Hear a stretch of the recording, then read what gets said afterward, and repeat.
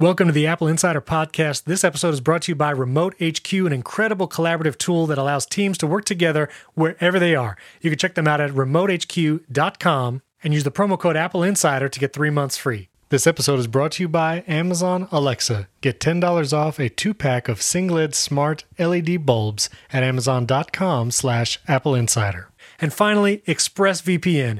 Get an extra 3 months for free when you go to expressvpn.com/Apple Insider.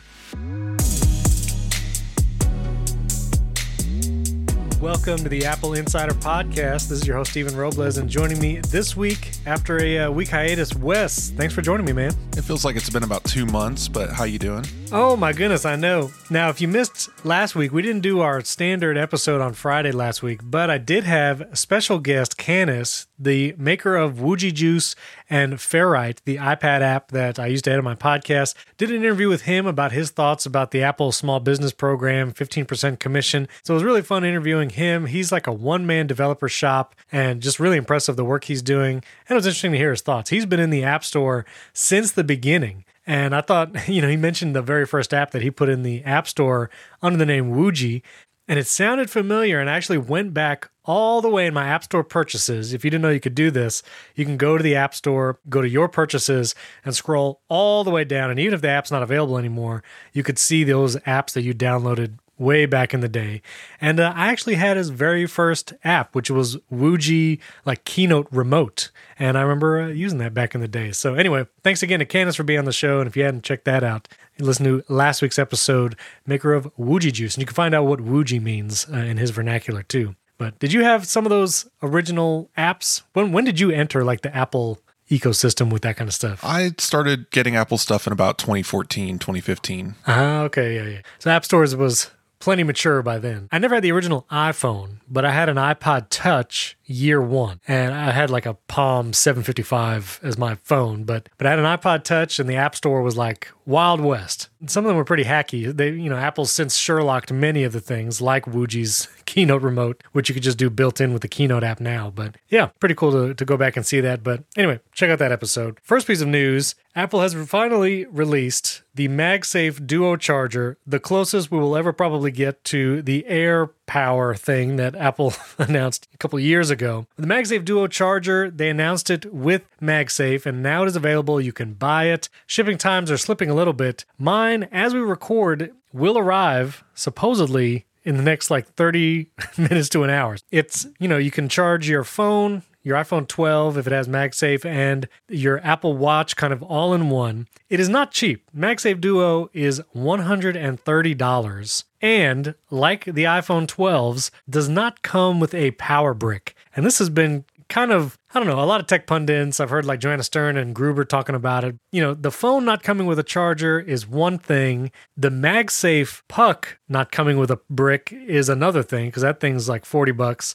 And then this Duo charger, $130, not coming with a power brick. A little crazy, and you kind of need a 30-watt or more powerful brick to get that full charging capability for both devices on this Duo charger. If you use the 20-watt, which Apple was recommending with the just MagSafe single cable, you're not going to get the full charging capability. So the whole charging brick situation's a little rough around the edges, but you didn't jump on this. No, this is definitely a product out of time. It feels like something Apple should have released in 2015 sans MagSafe. Yeah. Very strange. I mean, corollary to the AirPower thing, I don't think, obviously, AirPower is ever going to exist now. The random placement wireless charging thing's over. We have MagSafe now. Yeah. It would feel like Apple would be taking 3 steps back to bring out something with AirPower now. But this also just doesn't feel quite right. I mean, it's $130. It's definitely something that looks like it's supposed to be pocketable. Maybe it's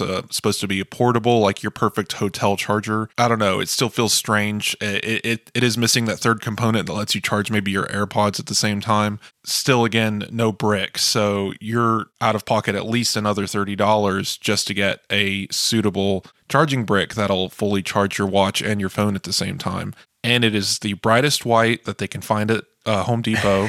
And on top of that, like it just screams, please steal me. I don't know. It's a very strange device to me. It reminds me a lot of that. Do you remember 2 years ago, Apple said, here's our official Apple Watch charging dock, and it is a circular disc that was solid white. The puck just stuck up out of the top of in the middle, and it was the strangest thing I've ever seen. So whoever designed that obviously designed this. It's just the same department. Now, that was one device I did not jump on, that single-use Apple Watch charger. I think it was a little expensive, but you could also, like on Amazon, I probably got it for like $5 or $10, but like a little black plastic stand, basically, that you put the Apple Watch charger in, so you get that nightstand mode. The Apple Watch lays sideways. I also got an old, like, it was a Mac Lisa. It looked like that. It was like a rubber Mac Lisa that you put the Apple Watch charging puck in, and you could charge your watch there, like a funny thing. But anyway, yeah, the single-use one never tempted me. I got the MagSafe Duo, one, because I'd like to combine both the Apple Watch and MagSafe. I'm charging my phone with MagSafe every night now. I'm trying to see what kind of patina this leather case gets being MagSafe charged every day. And I see a little circle appearing on the back of my leather case. But wanted to combine those two, but also the one thing about MagSafe, and I'd be curious if you've run into this, if you're charging with MagSafe at night or at your desk, but when you go to get your phone off the MagSafe charger, if you're just using the cable, Apple's MagSafe cable, you kind of have to like either push the little puck off the back with your fingers or like peel it up or maybe even use two hands. And so I saw, I think Vitici and someone else with the Duo charger, and it looks like they could just pick up their phone and you don't have to like hold the charging thing down. I don't know if it's heavy weighted. I don't know if you use like sticky, whatever. They're actually cheating. They have metal tables. So their Duos are magnetically attached to their tables that they're charging their devices on. Well, this ruins everything. Well, I don't know if it's going to be useful or not. I was hoping maybe this Duo charger, it would be easier to just pick up your phone from. But I don't know. Maybe I have to use some 3M strips to stick it down.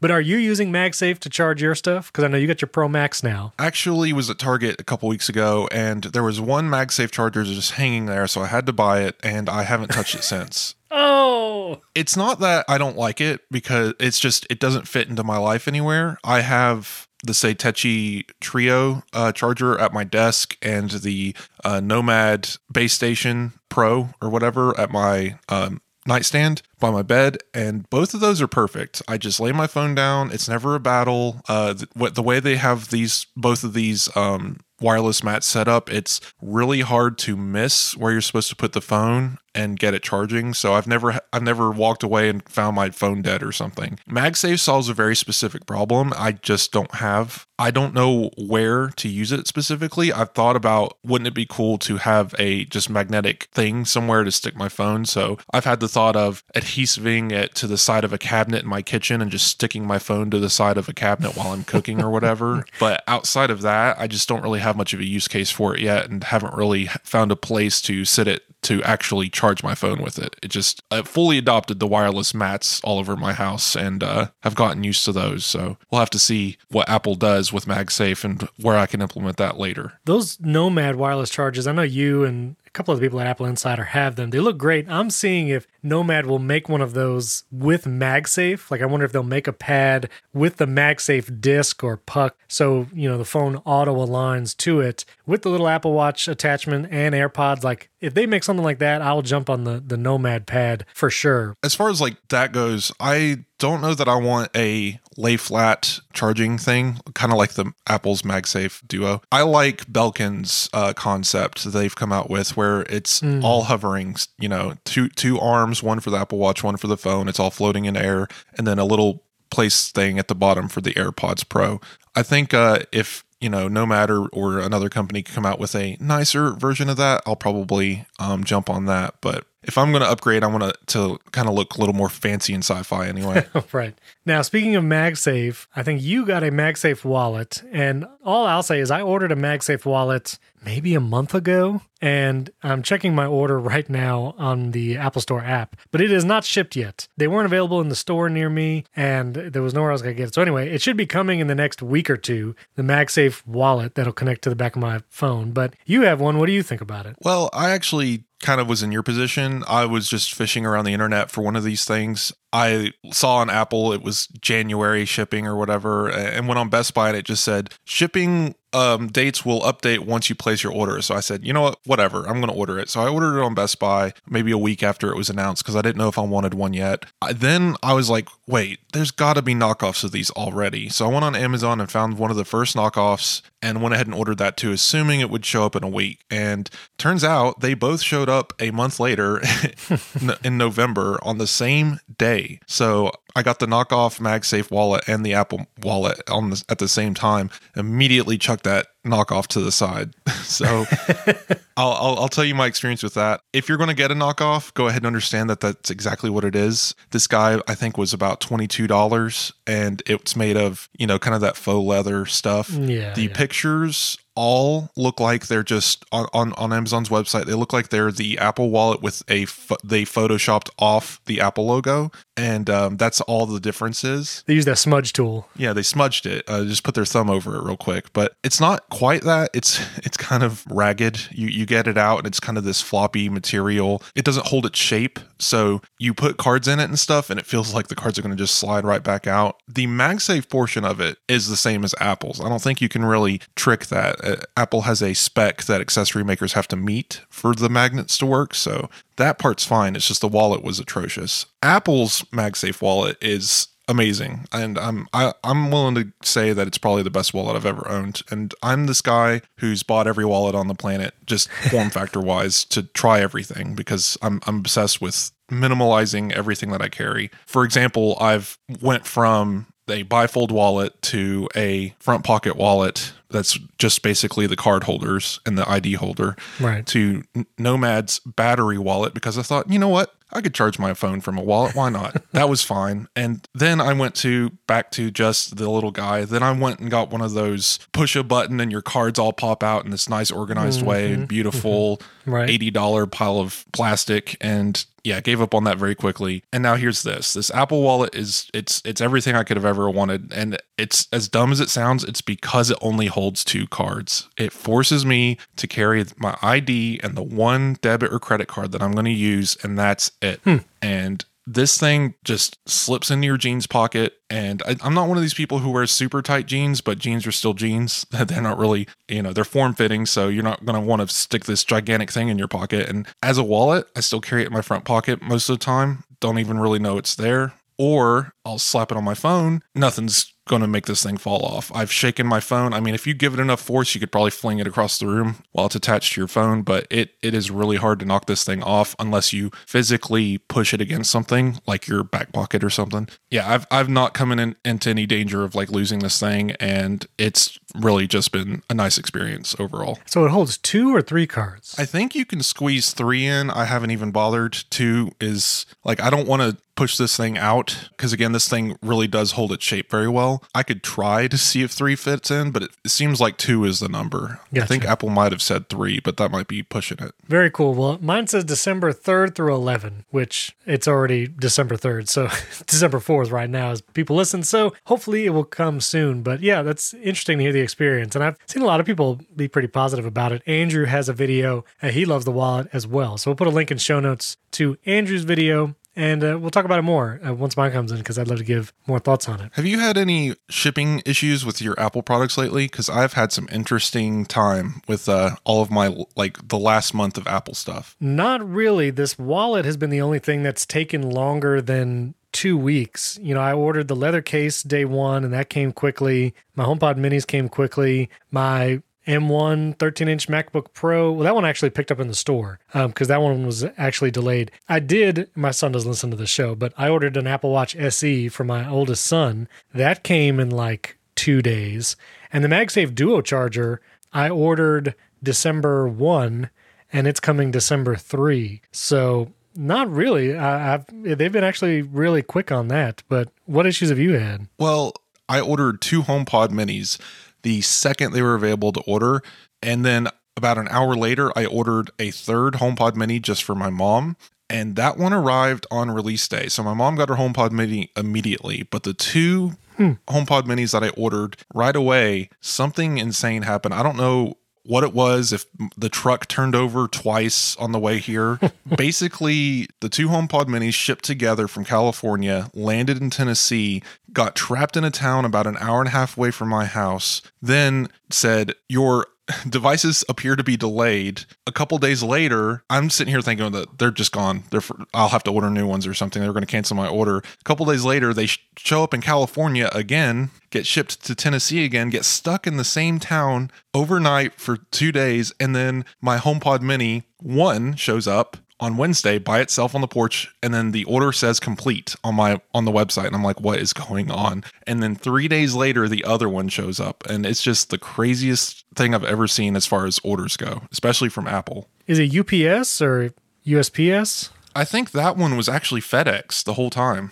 Oh, wow. Yeah, that's weird. FedEx is usually on the ball. That's weird. Well, I don't know. With the holiday season, now I will say Amazon, we did all of our holiday shopping basically in one night. We did like a massive Amazon order. We kind of been planning it for a while, and we were like, let's just order it all at once and see what happens. And man, Amazon, they gave me like, it'll be there in 3 or 4 days. And then like the next day, tons of boxes on my doorstep. So Amazon, I mean, if you're doing shopping and you don't want to go out to a store, Amazon seems to be pretty on the ball right now. We've actually gotten everything we ordered minus one item that'll be coming like tomorrow. So yeah, they've been exceeding expectations. So anyway, kudos to Amazon. I don't know, Jeff Bezos may listen to this episode. You never know.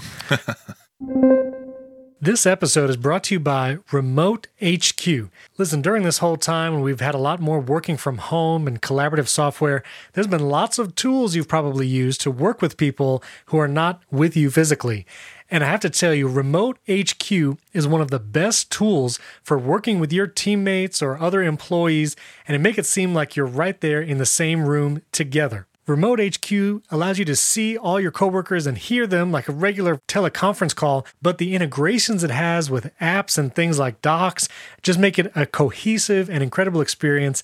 And the technology is great. It is super smooth. Everything is in time. It doesn't lag even when you're sharing screen. I love using Remote HQ. My favorite part of Remote HQ is it doesn't require an app to download. There's no software you need to download. Everything is right there in your browser. So you don't have to worry about compatibility or someone struggling to download software. You can just do everything right there in the web browser. And meeting rooms can be locked, can only be used by authenticated users, and you can make it super secure, more than just using a single password for a meeting. And you could turn any website instantly into a collaborative experience, so multiple people can click, scroll, and type away. This would be especially useful if you're web developers or you work on a creative team working on websites and other projects like that. The collaborative tools are incredible. You can also customize the workspace in Remote HQ. You can mix and match apps. You can simultaneously browse a different website or collaborate on a Google Doc. Or if you just want to focus on the faces during the meeting, you can do that as well. One of the really unique features also, they call it a searchable digital trail. So as you have meetings and you take notes,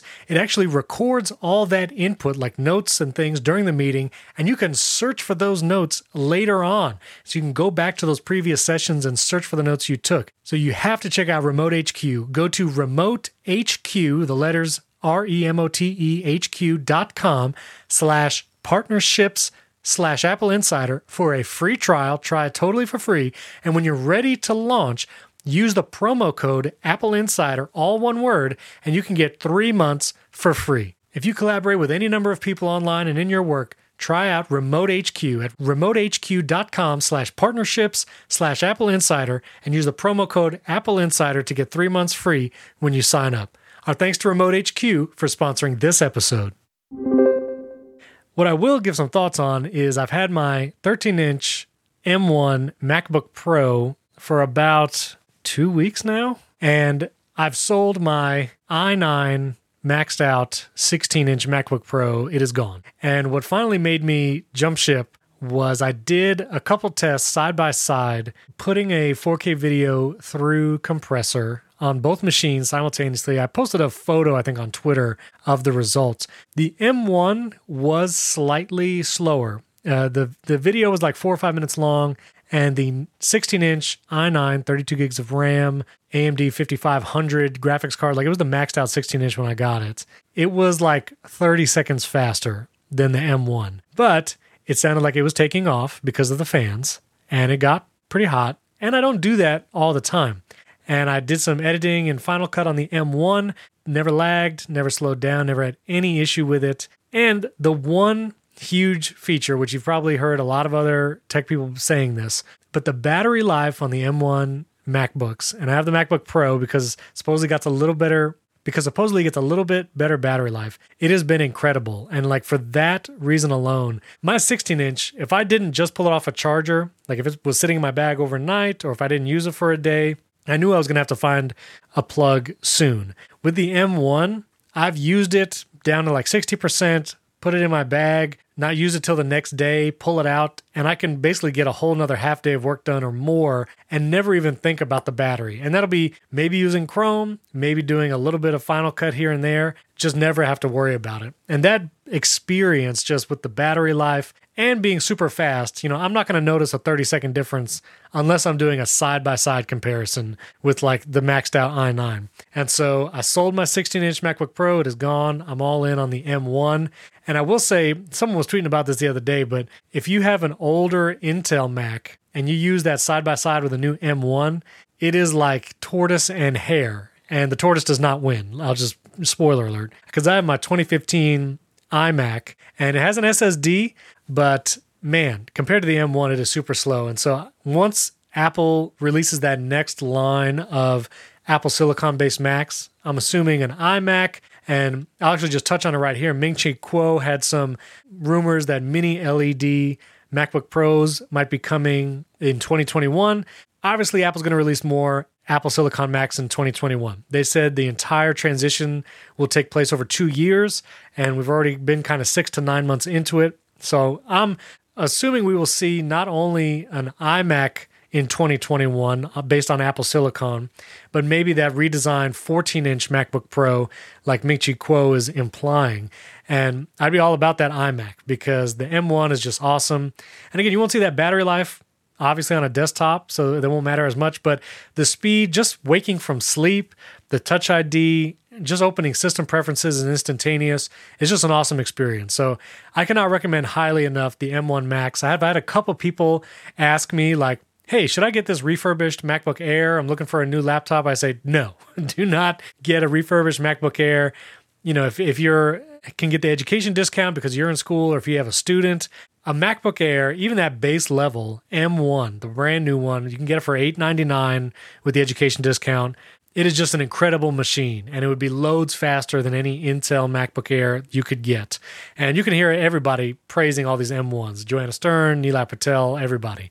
The only knock is that FaceTime camera, which is unfortunate, but in my use case, that's not a huge deal. But anyway, M1 MacBook Pro, 2 thumbs up. I love using it. It almost has, Wes, because I know you're like an iPad first user, it almost has that feeling of using an iPad as your main computing device because that battery life is just so good. You're not worried about plugging it in halfway through the day. And just the speed of everything is just awesome. Yeah, I mean, the battery life is definitely the big game changer here, especially for Mac users. I remember using my 16-inch MacBook Pro or 15-inch MacBook Pro. We're talking about 2015 here, and that thing dying very quickly. We're talking about 3-4 hours of constant use, editing photos or something, and your battery's exhausted. It's over. Oh yeah, doubling or sometimes tripling that is just insane to me. And I mean, that's coming from someone who uses an iPad. I don't tell my boss, but sometimes I don't want to sit at my desk, so I will put the news on in the living room and work from my iPad on my couch. And the iPad Pro 12.9-inch battery, working screen on, editing photos, publishing articles, the stuff I do normally, that thing chugs through an 8-hour workday like no other. Like I get to the end of the day and sure, I'm at about maybe 10, maybe 5% battery, but it holds up. And that's still in that 12.9-inch iPad form factor, no fans and all of that. So I wonder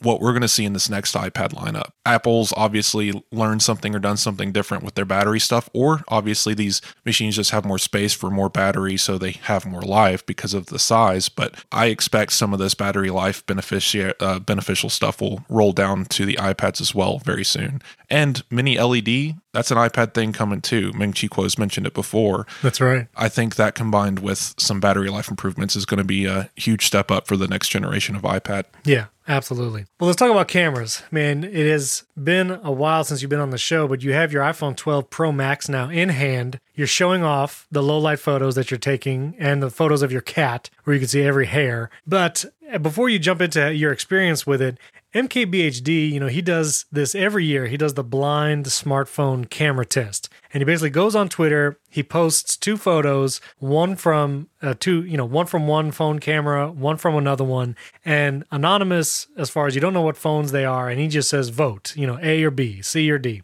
And he basically puts all those anonymous submissions, people choosing their favorite photo from those 2, puts them in a bracket, and then basically tells people what they voted for as the best photos from a phone camera that year. Now, this whole process is super interesting, first of all. Like, this is a genius idea. MKBHD, he kills it. But every year, the iPhone and the Pixel, they don't win. Like, I don't think I remember the last time an iPhone or Pixel ever won this blind smartphone camera test that MKBHD does. And typically, the iPhone and a lot of times the Pixel will be knocked out in like the first or second round of this bracket. And I'll put a link to MKBHD's video in show notes and also put the picture of the bracket, everything except the main winner. So you can kind of see the iPhone 12 Pro Max is on this. And according to his blind test, the iPhone 12 Pro Max loses to the OnePlus 8T phone. Now, I'd love to hear your thoughts on this blind test. I vote for them. When I see MKBHD tweet on it, I'll say, which is my favorite. And I almost kind of know which photos probably are coming from the iPhone. Like, they're probably a little more saturated. You could just tell a lot of these other cameras where, I don't know, people are looking for like the good photography side of the camera. Like, they don't want extra saturation. They want a neutral photo that they can edit later. Some of these other phones give those kinds of photos just straight out of the camera. So I can kind of tell what it is. And you see people voting for the other ones because they're, just voting on like, what's the best raw photo almost, I think what people do. So these brackets and MKBHD's test, it doesn't make me feel bad about the iPhone camera because it takes incredible photos. And a lot of times these photos that he's using are not low light photos. They're not like difficult photos for the phone to capture. They're typically like pretty bright, well lit photos. Some of them are inside, but they're not like hard quote unquote photos for a phone camera to do. And typically the winner is a phone I've never heard of. Like it's a Mate something, or a Zenfone is in the final bracket on his deal now. But it is always interesting to see what people vote for though, and how it plays out. But how do you feel about these tests that MKBHD does and others? They're terrible because he doesn't include the Nintendo DSi camera on there from 2009. Sure, but sure. It's a really interesting camera test. I mean, obviously, and he says it like it's not scientific in any way. If anything, it's a psychological test. It just it proves what people care about, and especially in this Instagram era of photography, like you said, people aren't looking for the quality of the photo; they're looking for what gets the most likes. And people and our dumb little brains, it's pretty easy to figure out what we like. We like color, saturation, we like brightness, like we like really brightly lit, well lit photos. Framing isn't really a question unless it's like just totally ruins the picture. But yeah, the example photos he gave, you put 15 of them side by side and it turns into nothing. It's just a pile of color and mesh. It doesn't matter anymore. And at that point, are you even asking, which photo is better? It's a Tinder swipe test of photography. That's a good way to put it. Yeah, it's interesting. Your brain's going to judge it in half a second. Okay, I like this one better.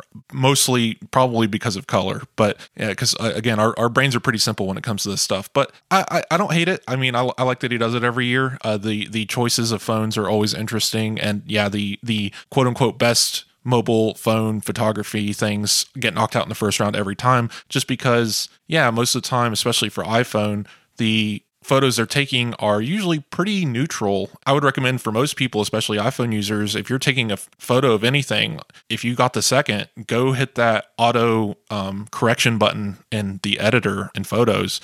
90% of the time you'll probably get a photo out of it that you're just like, wow, this really pops. But that's because guess what? It's raising the brightness, raising the saturation, right, and changing that contrast a little bit and making your dumb little human brain just love it a little bit more. But you're really getting down on that lizard brain.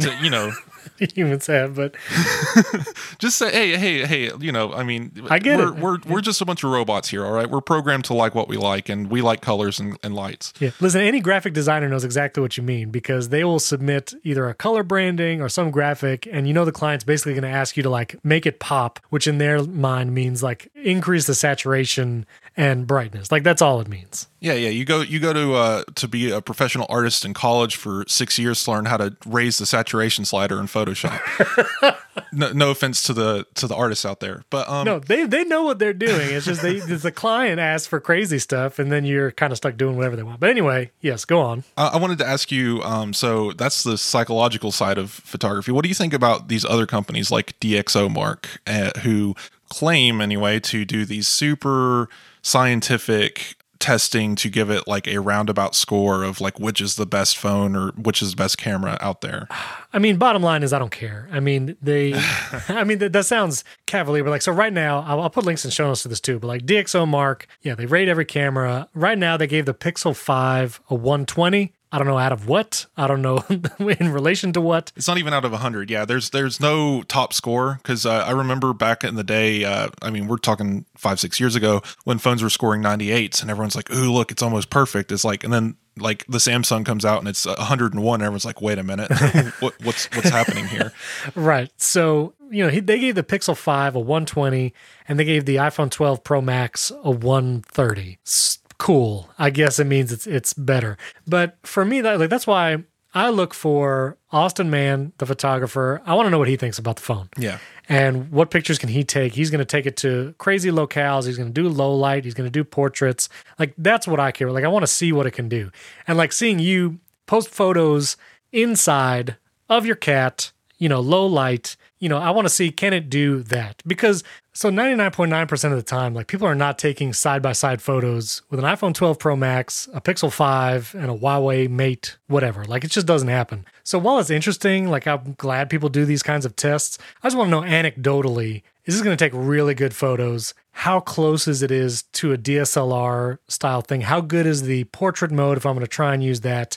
How good is it in low light? Just general questions. So the number, yeah, whatever. But I want to find the photographer. I want to see real world tests. That's really what I'm after. I like the number just as something to grab hold of and just something to point to. But yeah, at the end of the day, especially coming from these companies who are also consultants who, say, hey, give me a bunch of money and we'll show you how to get this test even better. And most Android manufacturers pay DxOMark to score better on their tests, hint, hint. But at the end of the day, yeah, it's just about your day-to-day use of your phone and what photos you're actually going to get out of it, because I've had some time to think about this and listen to other people talk about it, and you'll if you listen to a lot of Apple podcasts, you'll probably hear me repeat some opinions from other people because I agree with them, but at the end of the day, it really is the use case. Like I heard a few anecdotes that align with what I've done with my camera of the shutter speed, for instance. Like I have the iPhone 12 Pro Max, and at first reviewers were having trouble trying to distinguish the difference between the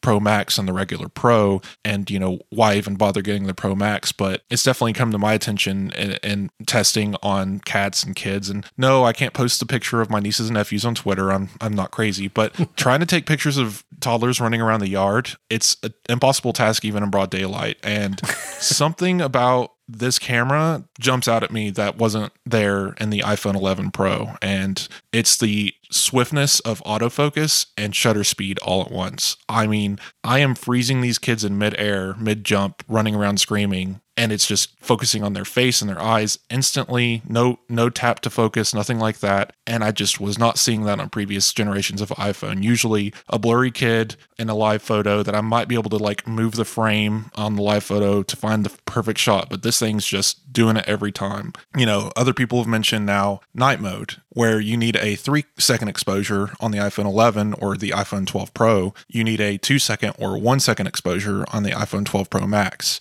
And then once you start getting into those 3-second exposures on the 12 Pro Max, getting into crazy territory photos as far as like just contrast and exposure and near dark scenes. Yeah. And it's seeing the pictures that you're posting and seeing people do those night mode comparisons with like the 12 Pro and 12 Pro Max. Like it's definitely clear in low light that Pro Max has a significant advantage. This episode is sponsored by Amazon Alexa. Now, I don't know if you knew, but we have a whole show on Apple Insider just about smart home devices. I love doing all the different smart home things like light switches and bulbs, and it's super easy to control all those smart devices with an Alexa. Yes, I have an Alexa. My kids love it. I love to use it. And we actually have an incredible deal right now. And you can save $10 when you buy a 2-pack of single-LED color-changing smart bulbs. Now, not only is smart lighting fun if you're just turning lights on and off, but if you have some colored bulbs, I highly recommend getting them, especially now during the holiday season. You can really use them to great effect both around your house and your decor. And the single-LED color-changing smart bulbs are great and they work great with Alexa. Even if you're just starting out with smart home devices, the single-LED bulb and an Alexa works great together and it's easy to set up. And if you have kids that like to try different things in their room, maybe you have a couple lamps, the single-LED smart bulbs allow you to set every possible mood. Over 16 million light colors to choose from. It's instant decor at the touch of a button or with the sound of your voice. We've put some colored bulbs around our fireplace with some of that fake snow and all that kind of stuff. And it's great. You can do one red and one green, blue to kind of have that wintry feeling.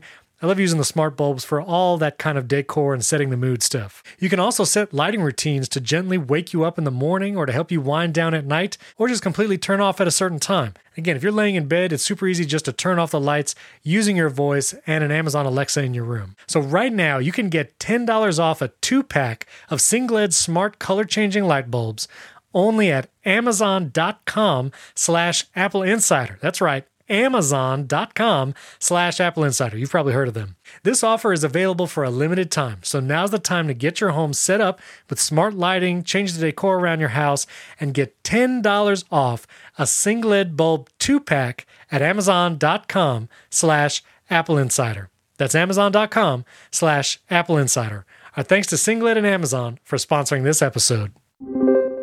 Now, you've also been playing around with ProRaw because you're running some of the betas. So tell me, what has that experience been like? Do you see usefulness, use cases with that ProRaw stuff? Well, funny enough, these last few reviews I've been doing, I've been using the iPhone camera exclusively for all the photos. So if you go look at the OGIO backpack review and the Keychron K1 review, which should go up this weekend as you're listening, the last 3 or 4 reviews I've done, all iPhone photos captured in ProRAW, and they turn out great. Like it's hard to explain because if you let the iPhone just do the work, half the time you'll probably get a better photo than what you're going to capture in ProRAW, just because there's those billions of operations happening and it's just making all the decisions for you. Right. What ProRAW is getting you is that full access to every bit of data the iPhone was able to capture in that second. And unless you have the software to really take advantage of that, you're not going to get too far, especially compared to what the iPhone's already processing in that JPEG. So I've noticed that I can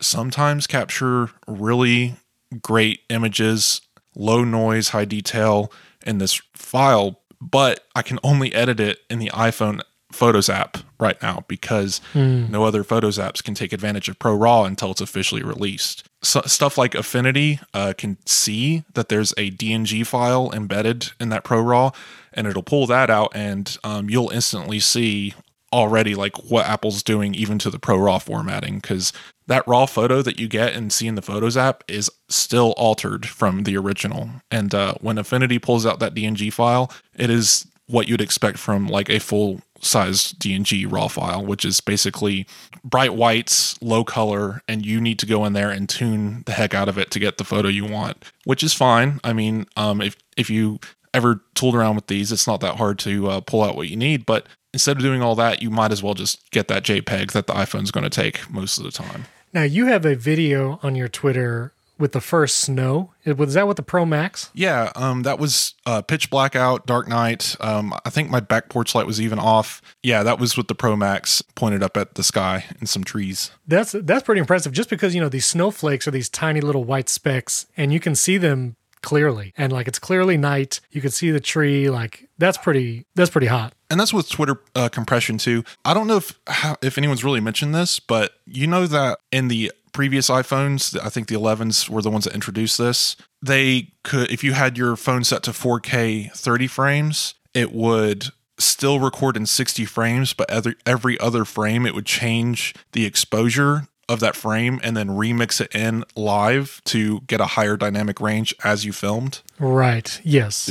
Were you aware of that? Yes. Yeah. So the Pro Max and I think the Pro and maybe the entire 12 line, I can't test it, but I know for sure the 12 Pro Max, there's a setting now that lets you turn that on for even 60 frames per second. And I don't know exactly what it's doing. I don't think it's filming at like 120 and alternating the frames, but it's doing some crazy trick where even if you're filming in 60 frames, it's able to pull out that extra data and get you a higher dynamic range, which I have it locked into 4K 60 as my default camera setting and have that turned on. So it's definitely interesting to see how it pulls all that out. Yeah. And just in general, it's incredible what these cameras are doing. So I will put several of Wes's tweets in the show notes, and you can see pictures of that, his cat, and also that snowfall, which is, I think that's really impressive. And also those lizards. Are those your lizards? That is my brother-in-law's lizards. I managed to tease those out of their little home that they hide in. I did want to mention too, video. I haven't had a lot of time to play with video just because I'm more apt to take photos than video most of the time. It's pretty stunning.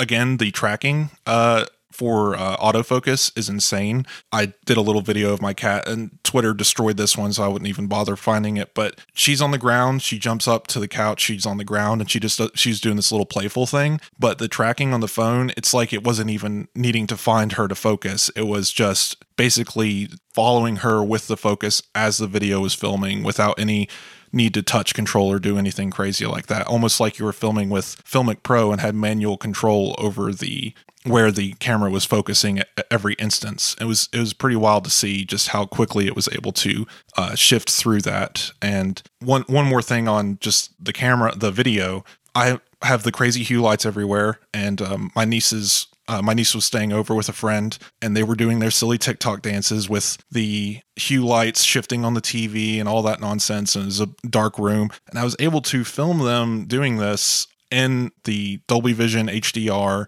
It looked like something out of like a movie, and it's silly, and it's just a silly time, but like being able to pull that out of just a casual interaction like that with your camera, it's unprecedented. Like we wouldn't never have been able to get like that good of footage from a video camera, even in the iPhone 11. So it's just kind of wild seeing so early on the what this phone is capable of. Apple can continue to improve on this in software updates, so it's only going to get better. Yeah, absolutely. Well, one big piece of news that came out this past week, not a ton to talk about, but it was rumored that Salesforce, the huge, corporate commercial, the software, cloud service, all that, was going to buy Slack, and it came out that it did. I think the most interesting thing is that it bought Slack for $27.7 billion.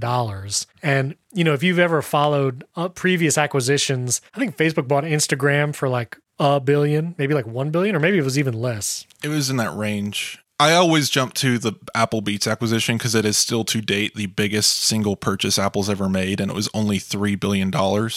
Right. And I was right. Facebook bought Instagram for $1 billion. So the fact that Slack, basically single purpose, I know there's a lot of plugins and extensions, but, a work collaborative chat app, which it was not the only one of its time, was purchased by Salesforce for $27 billion. And, I don't know your thoughts on it, but I've have some experience with Salesforce products in the past, and it is super corporate-y. This is for the big businesses. It's customer management, it's marketing, it's all that kind of stuff in one big app. I don't know if I don't think it's going to ruin Slack, but I don't see them greatly improving Slack. One of the things that Slack gets knocked for is the Mac app, which is not a native app. It's running the Electron type stuff, and it's kind of weird. And, but Slack works. We use it at Apple Insider. I use it in several other channels. It's a great product. I just hope Salesforce doesn't mess it up or do anything add stories or something to Slack. Hopefully not. But it's super interesting. Salesforce bought it for $27 billion. Yeah, I watch CNBC every day because that's one of the channels where Apple comes up a lot. So that's just usually on in the background somewhere. And Salesforce has an awful commercial on that channel. Just go watch it. You'll understand everything you need to know about this company from that commercial. But yeah, Slack is an interesting buy because, again, this is just we've discussed it on this podcast before. It's a feature, not a service, really. It's just a chat application. There's a lot going on in it, but nothing that hasn't been replicated, if not better in some places. I think a Microsoft exec or somebody was just kind of laughing about it on an interview. Just, they're killing it right now. Like Microsoft Teams has a lot of good stuff going on with it. And I wouldn't say it's the better application. I prefer Slack, but yeah, Teams definitely has some really good features and built-in services. Yeah. On the other side, Slack's definitely feels a little bit better built, if not a little bit more corporate. It feels, because Microsoft Teams definitely comes off a little bit more like Discord-like experience. They're trying to have a little bit of fun with it, like it's the Google Chat app of business. Yeah, and I've used Microsoft Teams. I don't prefer it. I mean, they're doing an okay job. I will say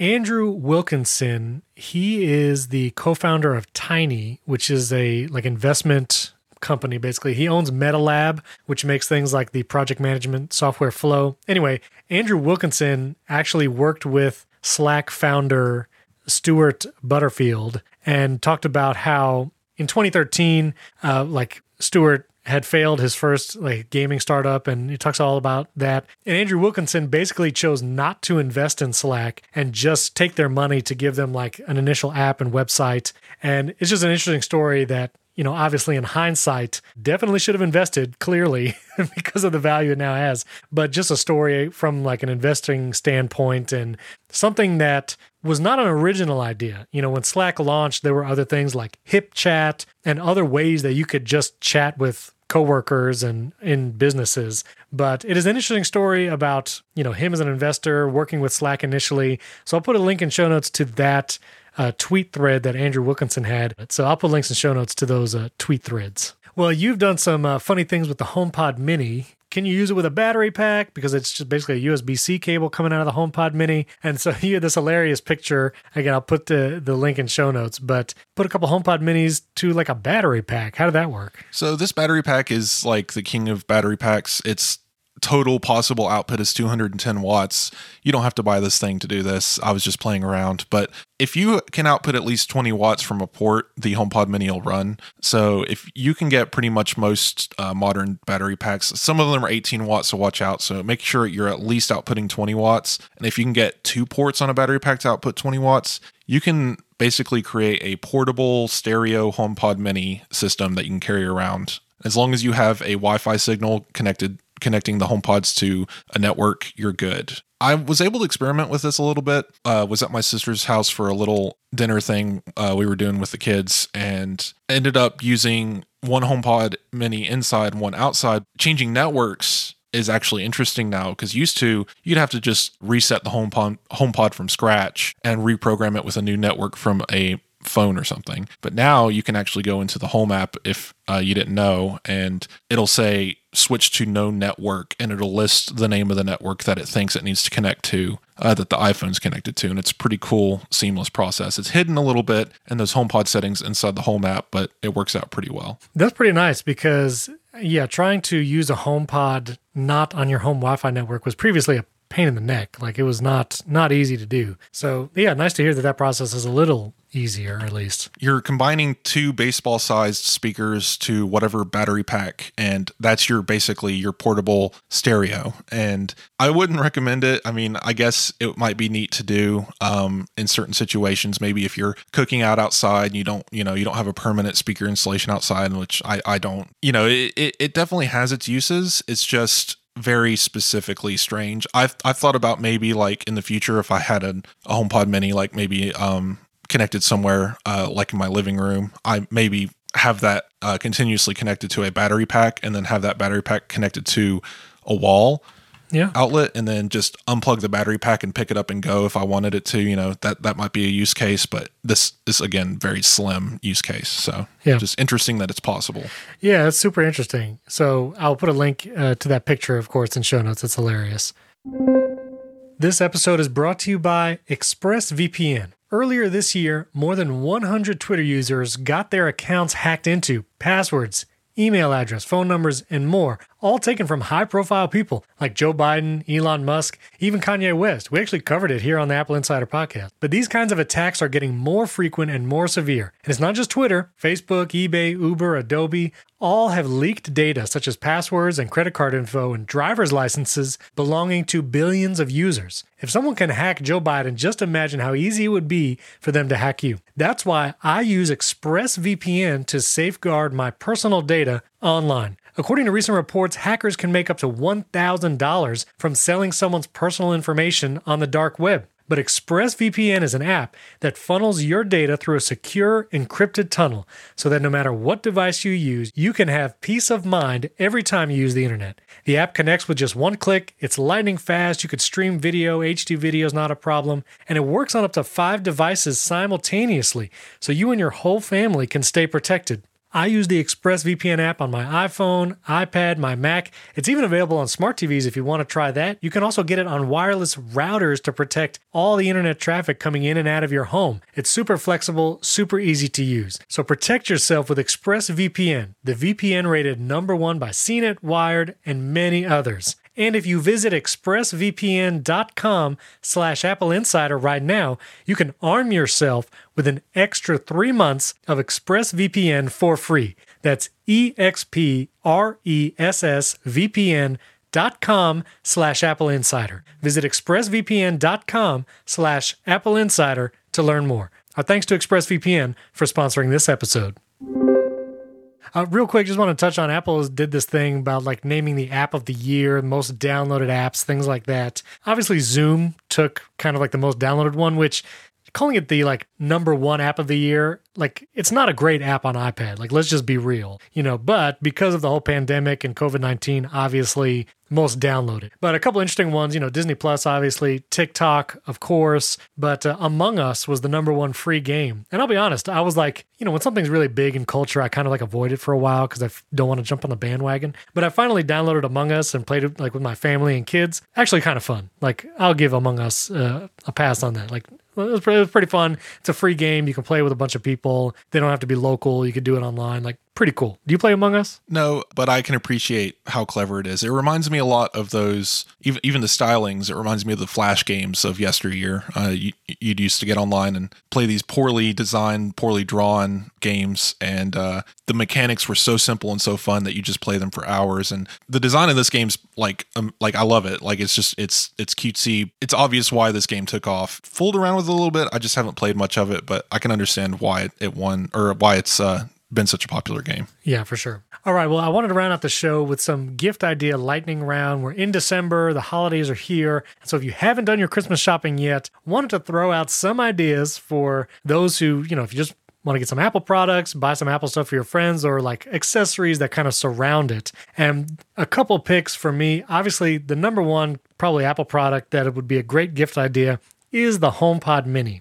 If they don't have a smart speaker already, the HomePod Mini is just awesome because it is not only a HomeKit base, if you want to get into some of the smart device stuff, but for $99, it's a great sounding speaker. You can do the AirPlay. You might have trouble finding it, as far as like shipping times and stuff. You might need to see if you can pick it up at an Apple store locally to make sure you get it. But HomePod Mini is a great choice.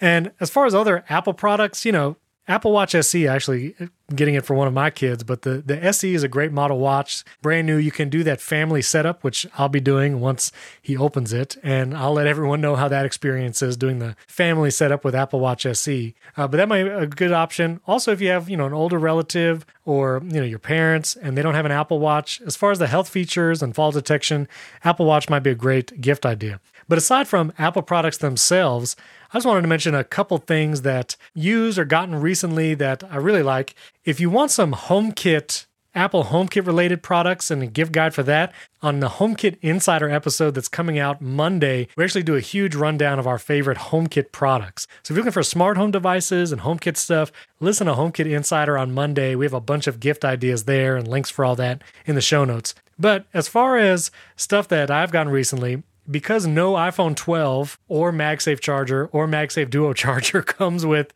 an actual charging brick, you're going to have to buy one. And you can go with Apple's like 20-watt USB thing, but that's not cheap either. I'm going to recommend Anker, which actually has a GAN charger. It's basically the size of the 5-watt iPhone charger, very small and compact, but you get 20 watts out of it. It's got the power delivery 3.0, USB-C on it. It's a great little charger. You can get it on Amazon right now for $17. So it's a great option. And so I'll put a link in show notes to that one. But did you have a charger or battery recommendation too you were looking at? For a few more bucks, Anker again. I got a couple of these for my HomePod Minis because the Apple 20-watt chargers are gigantic. one of my HomePod minis I wanted to put on my dresser, and the dresser now has to sit 3 feet away from the wall in order to fit the cable behind it, basically. Just it sticks so far out from the wall. But Anker makes this flat GAN charger that sits almost flush with the wall, and the adapter comes out of the bottom. Perfect for your HomePods. I think it includes the spec that you need for full MagSafe, but don't quote me on that. But it's a 30-watt charger, so it should. $22. I think we'll include that in the show notes too, but that's perfect. And another thing I was looking at for my niece and nephew, 11, 12 years old, they don't have all this fancy stuff, so this isn't for the people who have MagSafe or a HomePod they're trying to power, but this is perfect for someone with an iPhone who's trying to be portable. I reviewed the InfiniCore Pandora portable power adapter, the P3. They love alliteration, I guess, but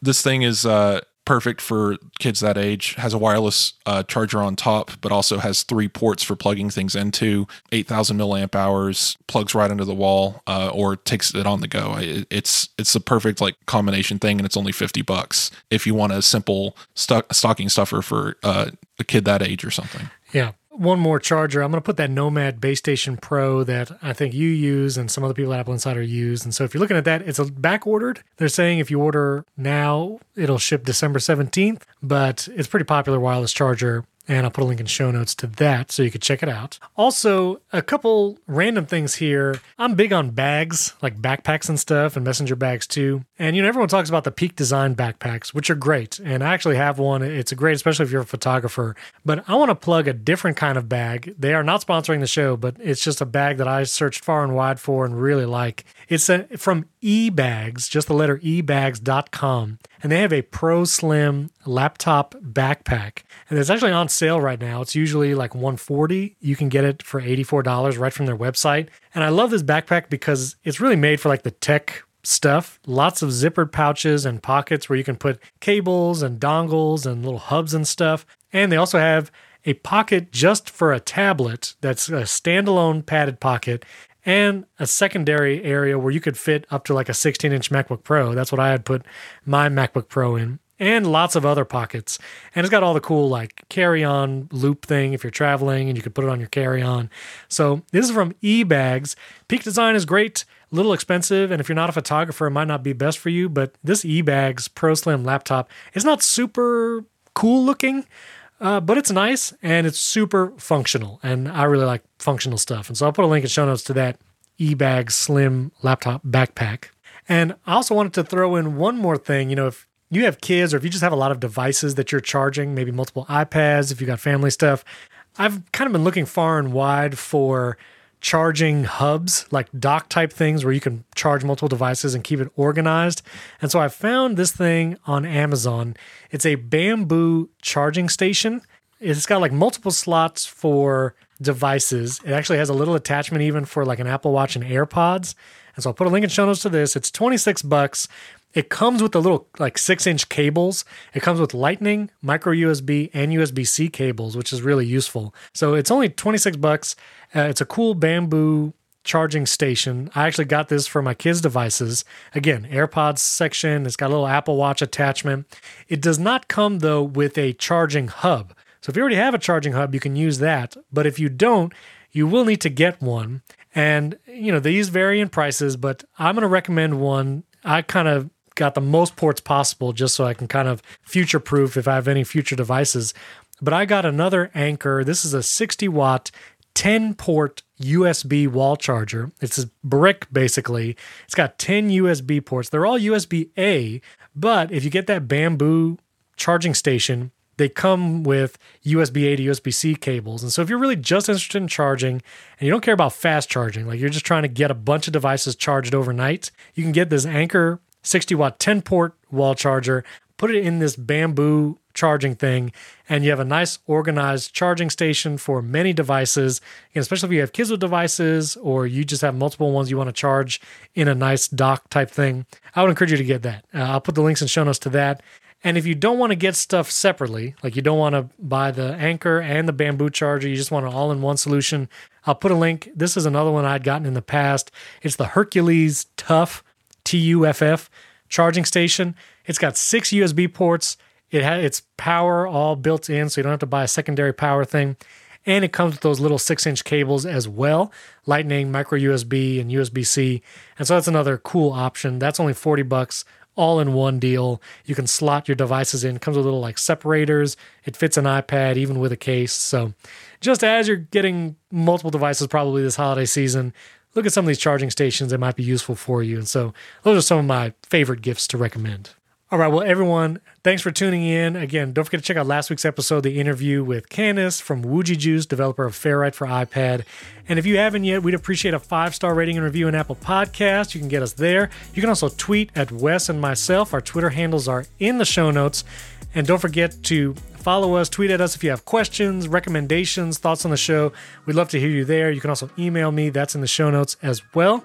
Thanks for tuning in, and we will catch you next week.